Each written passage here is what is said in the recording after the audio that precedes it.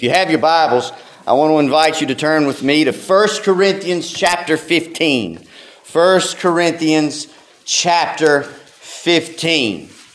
The Apostle Paul was led of the Holy Ghost to write 1 Corinthians to deal with sin that was running rampant in that church at Corinth. Yet Paul addressed them as brethren. And he pens chapter 15 to defend the truth of the resurrection, to defend the truth that the Lord Jesus Christ had in fact been risen from the dead. 2,000 years later, we're still defending the truth of the resurrection. 2,000 years later, we are still defending the truth that Christ is indeed risen. And note this. In those 2,000 years since the angel said he is not here, he is risen. Since 2,000 years since those words have been uttered, the most God-hating atheist through history has never been able to produce a body.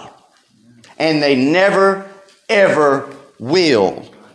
So look with me at 1 Corinthians chapter 15. I want to read to your hearing the first 11 verses, and then I want to read verses 20 through 23. And to speak to you this morning on an Easter sermon for the whole world. 1 Corinthians 15, beginning at verse 1. Hear now the word of the true and living God. Now I make known to you, brothers, the gospel which I proclaimed as good news to you, which also you received, in which also you stand, by which also you are saved, if you hold fast the word which I proclaimed to you as good news, unless you believed for nothing. For I delivered to you of first importance what I also received, that Christ died for our sins according to the Scriptures, and that he was buried, and that he was raised on the third day according to the Scriptures, and that he appeared to Cephas, then to the 12. After that he appeared to more than 500 brothers at one time, most of whom remain until now, but some have fallen asleep. After that he appeared to James, then to all the apostles, and last of all, as to one untimely born, he appeared to me also. For I am the least of the apostles, and not worthy to be called an apostle, because I persecuted the church of God. But by the grace of God I am what I am. And his grace toward me did not prove vain, but I labored even more than all of them. Yet not I, but the grace of God with me. Whether then it was I or they, so we preach, and so you believed. Now verse 20. And now Christ has been raised from the dead, the first fruits of those who have fallen asleep. For since by a man came death, and by a man also came the resurrection of the dead. For as in Adam all die, so also in Christ all will be made alive. But each in his own order. Christ the first fruits, after that those who are Christ at his coming. Let us pray. Our Father and our God, we have read your holy, inspired, infallible, inerrant, and authoritative word. God, we pray that in the time that we have remaining, make this applicable to every heart and to every life. May your word go forth and accomplish what you would have it to do. For we know that it will, for you tell us in your word that it will not return to you void. God, guard every heart and mind, and have us seated before your face, and have us to come away from this revived, renewed. And if you'd be pleased, if there's one here among us that needs it, saved. For all these things we ask and pray in Jesus' mighty name. Amen. This chapter, particularly verses 3 and 4, are the clearest explanation of the gospel in the Bible. I brought a message from these verses entitled, What is the Gospel? Because so many people do not have a proper understanding of what the gospel is. And the resurrection is the cornerstone of the gospel. And it is the cornerstone of the Christian faith. I want to draw some things out to you from this passage. Point number one, I want us to look at verses 1 and 2 as we see the cruciality of the gospel. The gospel is essential. The gospel is crucial. Look what it says. It says, now I make known to you, brothers, the gospel which I proclaim to you is good news, which also you received, in which also you stand. He says, I proclaim to you the gospel. Not a gospel, but the gospel. There is only one. There is one single, sole, solitary gospel. There are not many gospels. There is one gospel. It says, which I proclaim to you as good news. That is what gospel means. It is good news. It is the good news of Christ dying for sinners.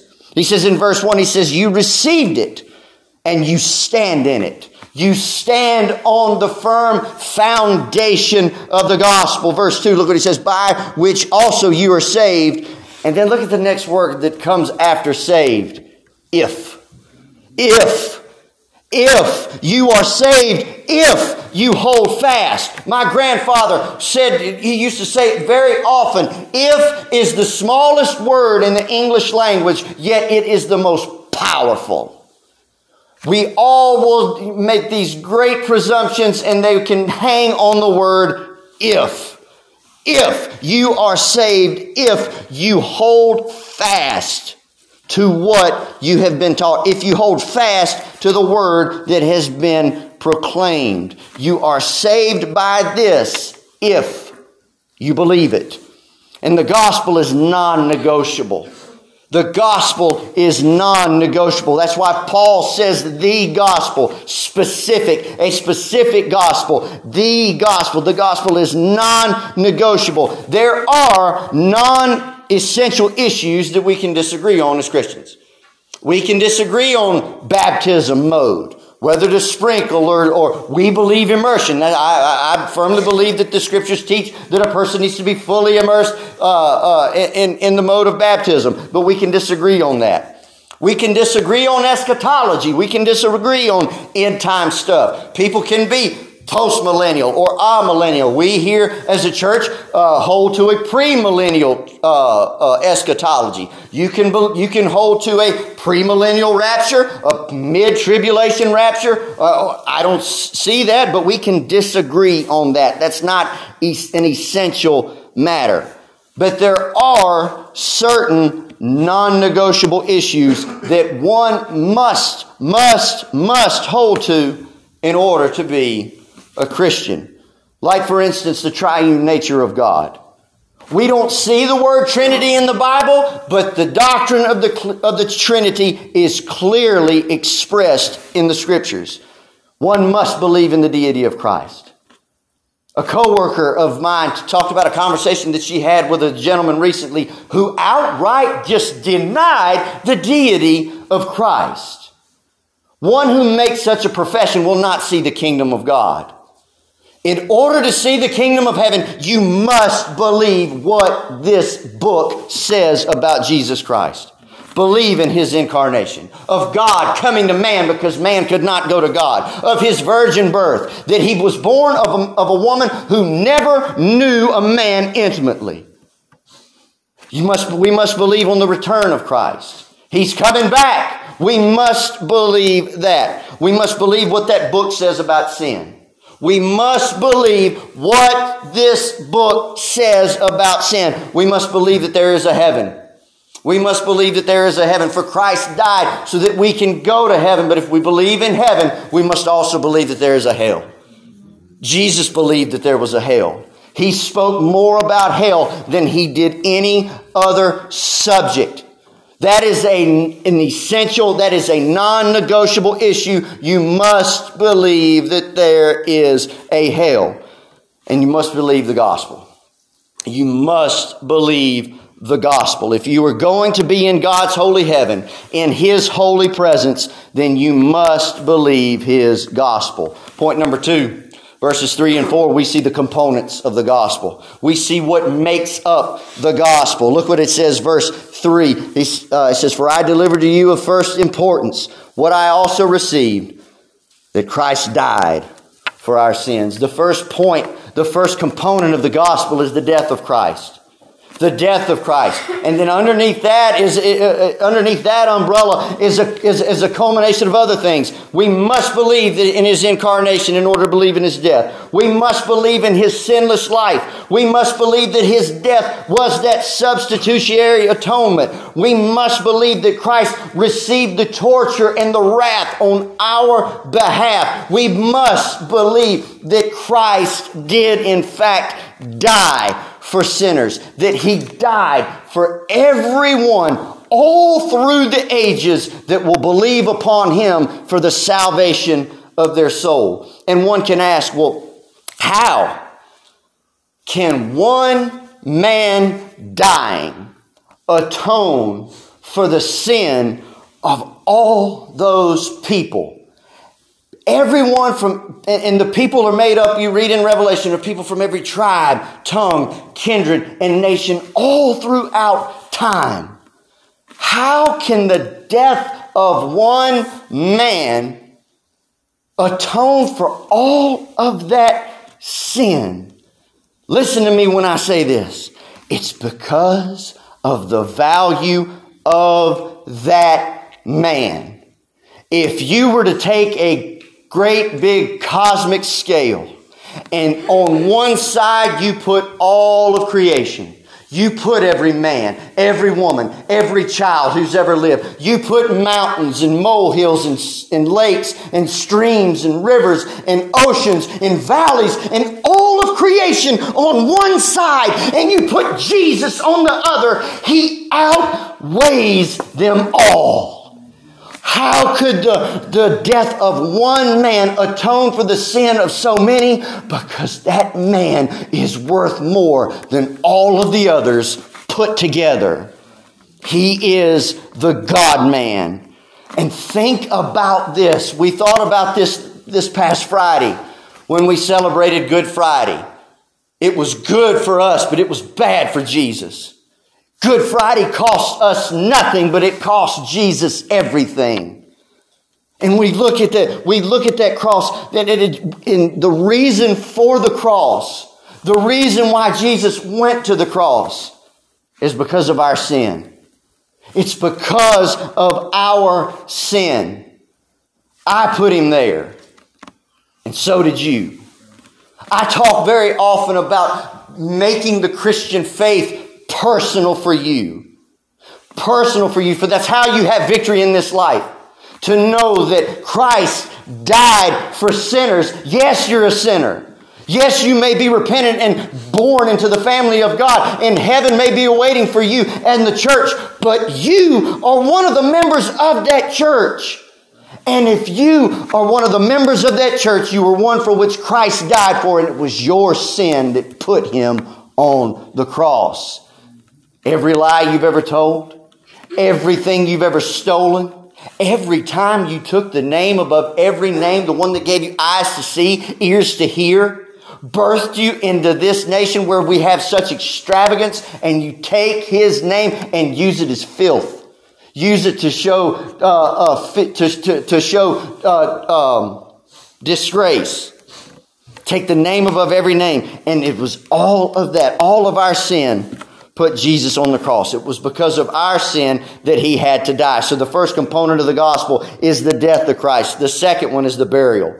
For Christ died for our sins according to the Scriptures. And then it says, and then He was buried. The burial of Christ is the other component of the gospel. The burial of Jesus underscored the fact that Jesus really did die. He really did die on the cross. And the burial of Jesus sets the stage for what was to come next. Because the burial is the end, right? The burial is the end. You think about when a person dies and the set of events that takes place after that, right? Especially here in our country. Now, in other places, it's customary that when a person dies, they're buried that day. But here in the States, there's a set of events that take place. First is you're going to get the news that person's dead. Second thing you're going to do is you're going to start telling others. You're going to start maybe making phone calls. Third thing you're going to do is you're going to plan the service. You're going to plan for what the next course of events are going to be. Fourth, you'll have friends come over to the house, have friends come see you at the funeral home maybe. And then the fifth and final thing is the actual service where you bury the person. And it's at that burial when it's final. That's when death is final. That's when it's final for everyone else, right? It's after that person then becomes an afterthought. It's after that you move from talking about that person in the present tense to now the past tense. In just the blink of an eye, it goes from is to was. This is why the burial of Jesus matters. It underscores, it lets us know that Jesus really was dead. He really was dead. And it makes him being dead, his burial makes the next component all the more astonishing. So keep looking, look what it says. It says, for Christ died for our sins according to the Scriptures. And he was buried, and then he was raised again the third day. Jesus went from is to was to is again. And even more so, he goes from is to was to is again to forever will be. Because of the testimony of the Scriptures tells us Jesus has in fact always been. Christ did the impossible because Christ is the impossible. Jesus was dead, he was buried, he was risen, and now he is alive forevermore. Christ came back from the dead, and he said just before he died, it is finished. I love that word. It's one word in the Greek, tetelestai. Tetelestai. In the Greek, it means it is finished. Jesus says it is finished just before he dies. And his resurrection from the dead is proof that it was indeed finished. On this Easter Sunday of 2023, the remains of Buddha are still in the grave. The remains of Muhammad are still in the grave. If you can crack open those pyramids in Egypt, you will find the remains of Egyptian pharaohs. And you think about all of the other false religions that have come down the pike. Joseph Smith is still in the grave. Charles Taze Russell is still in the grave. Mary Baker Eddy is still in the grave. But glory be to God, this morning that borrowed tomb is empty. And glory be to God, the angel said that he is not here. And glory to God in the highest, the King of Kings and the Lord of Lords has risen from the dead. The cross proved God's love. God in his love proved it to us in the cross. When he took the only innocent human being, the only innocent human being to ever live. He was tempted in every point that we are, yet without sin. He never sinned at all in his 33 years of life. Never in thought, never in word, never in deed. And yet God in his love for his creation, his love for his church, takes the punishment that you and I deserve. The wrath that you and I store up every time we sin. And Jesus pushes us out of the way and lays down on that cross, and God pours out his wrath upon him. God proved his love in the cross. I make this analogy every year. I love all of you. I love all of you. It is the honor of my life to be your pastor. It is the honor of my life to be your pastor. To see you Wednesday night, to see you Sunday morning, and every other time we can steal away to be together. I love you all. But if it ever came down to y'all and that kid right there, I'll see you on the other side. I don't have that much love in me. But God does. But God does. And the cross proved God's love. The resurrection solidified it. The resurrection solidified it. Point number 3.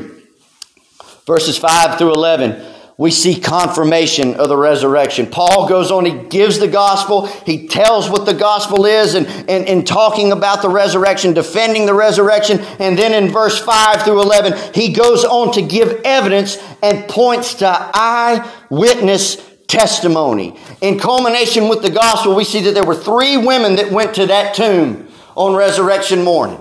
Mary Magdalene, Mary the mother of James, and Salome. They go to the tomb, and we talked about that this morning in the sunrise service. Can you imagine what they thought? Can you imagine how they were feeling? They walk to that garden tomb. They're expecting to see a great big stone that they got to figure out how to push out of the way. They're expecting to see the dead body of the Lord Jesus still inside of that, and they get there, and that stone's no longer there. And that body in that tomb is no longer there either. Can you imagine what they thought? And then the angel appears to the ladies and he says, look, go, tell the disciples and Peter. And that's what Paul says in verse 5. And he appeared first to Cephas, that's Peter. He appears to Peter.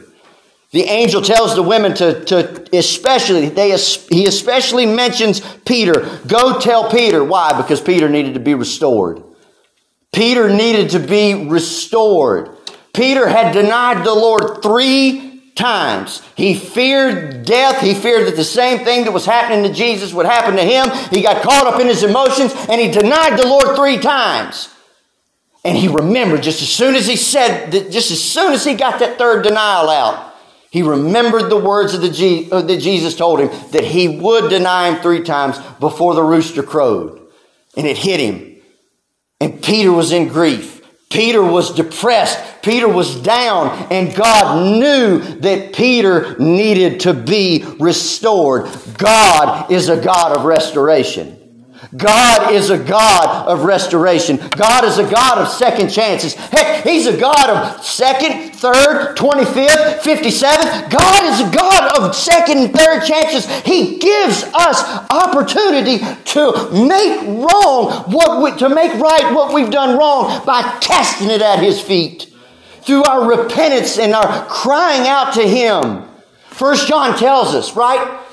For if we confess our sin, He is faithful and just to cleanse us of our sin, to forgive us of our sin and to cleanse us from all unrighteousness. So He appears to Peter. He appears to Peter, then to the 12. Then to the 12. Verse 6, make note of that. After that, He appeared to more than 500 brothers at one time, most of whom remain until now, but some have fallen asleep. What's Paul saying there? Paul is saying that at the time of him writing and sending this epistle, most of those 500 people that saw the risen Christ were still living. When you hold that Bible in your lap, you are not holding Aesop's fables. You are not holding just the Christian religious book. You are holding history. You are holding true events that actually happened. He actually rose from the dead. He actually died on Friday, and He actually rose from the dead on Sunday, just like He said that He would. And He appeared to, at one point, more than 500 people. And you know how the Bible usually didn't like to count women and children, so there's no telling how many people He actually appeared in front of. And of the time of this writing, most of them were still alive. Still alive. Then to James. It goes on to say, then to James and all the apostles. Then make note of verses 9 through 11. Look what it says.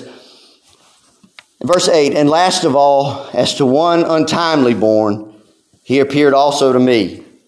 For I am the least of the apostles, and not worthy to be called an apostle, because I persecuted the church of God. But by the grace of God I am what I am, and His grace toward me did not prove vain, but I labored even more than all of them.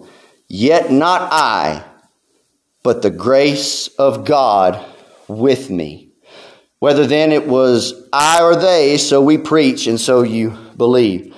So the proof of the resurrection. So the last one that Christ appeared to was the Apostle Paul on the road to Damascus. But one of the greatest proofs of the resurrection that can be seen to this day is not just that empty tomb. Yes, we could go get us a plane ticket. We could take a flight to Jerusalem, Israel, and we could look at all the supposed sites where they think Jesus may have been buried. Every one of them are empty. Every one of them are empty. You will not find the remains of the Lord Jesus Christ because there are no remains. They're in heaven seated at the right hand of the Father.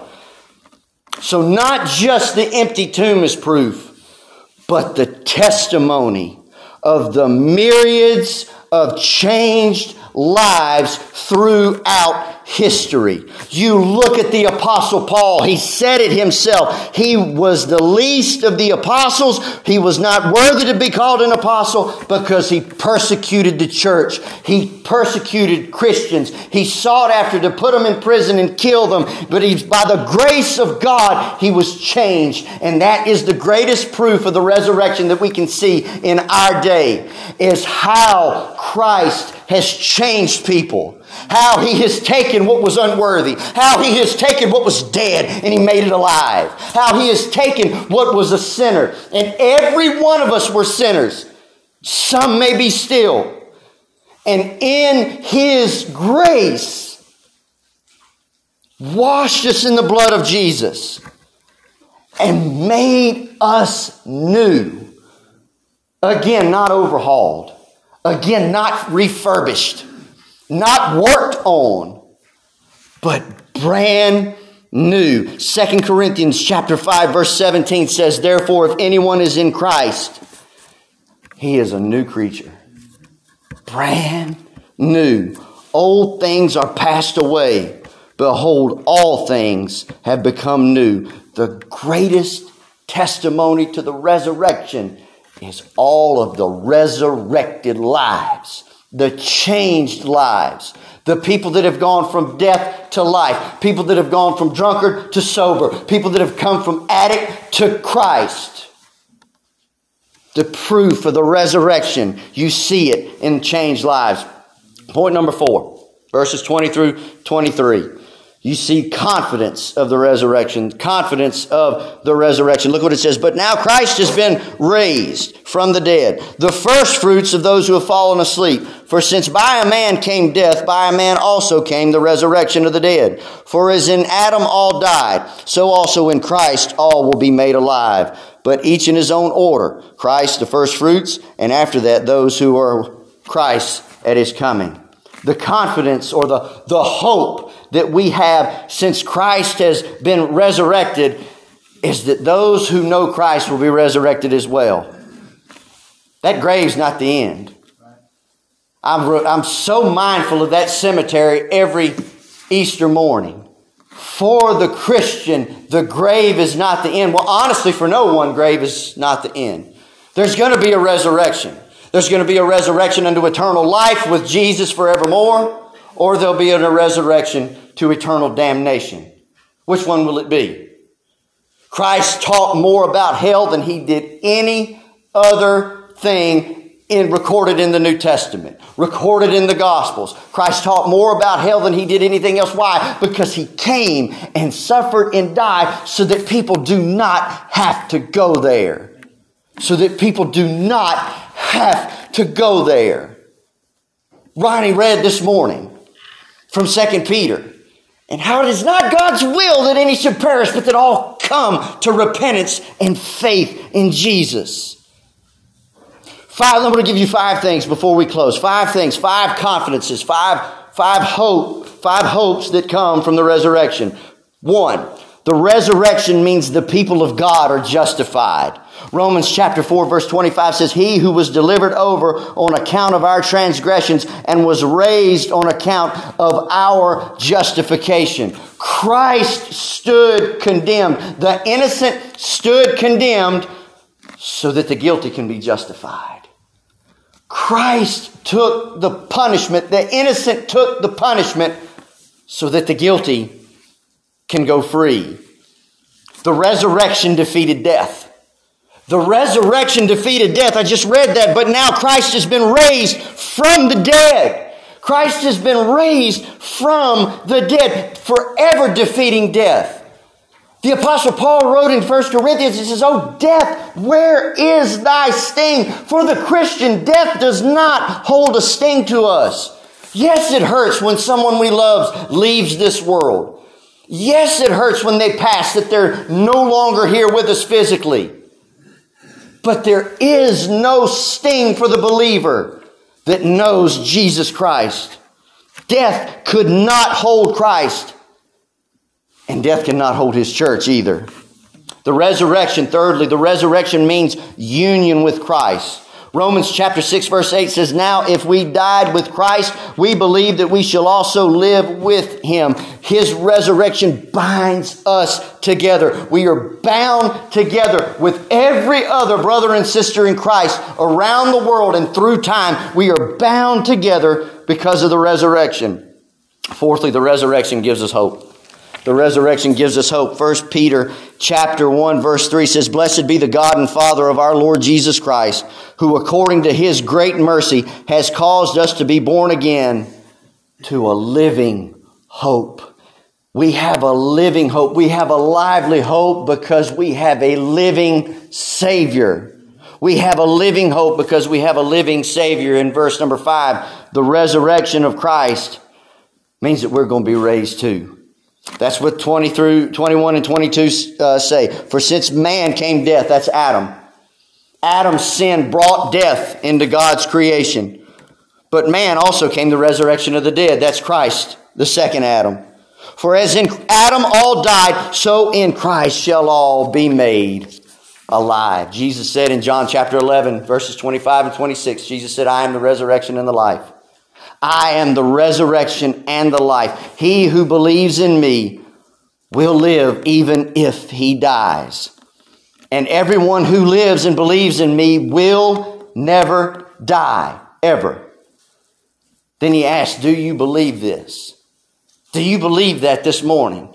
Do you believe that Christ died for your sins? Do you believe that your sins were upon Christ on the cross? And do you also believe that they were forgiven when He was raised from the dead? Folks, Christ is risen. So let us act as though He is. Christ is seated upon His throne. So let us act as though He is. Christ is at the right hand of the Father. So let us sing as though He is. And Christ will come again. So let's live as if it might be today. He's risen, folks. He's risen indeed. Let's pray. Our most gracious Heavenly Father, we thank You again for Your word and how I've unworthily tried to unfold it. Now, Lord God, as we bring the culmination of this service to a close by partaking in Your precious, holy element, God, we pray that we would search our hearts, that we would have joy in our hearts as we take this meal, that as we sit around Your table, that as we think on Your broken body and on Your shed blood, that it would be all the more special here on this Resurrection Sunday. For it's in Jesus' name we pray. Amen.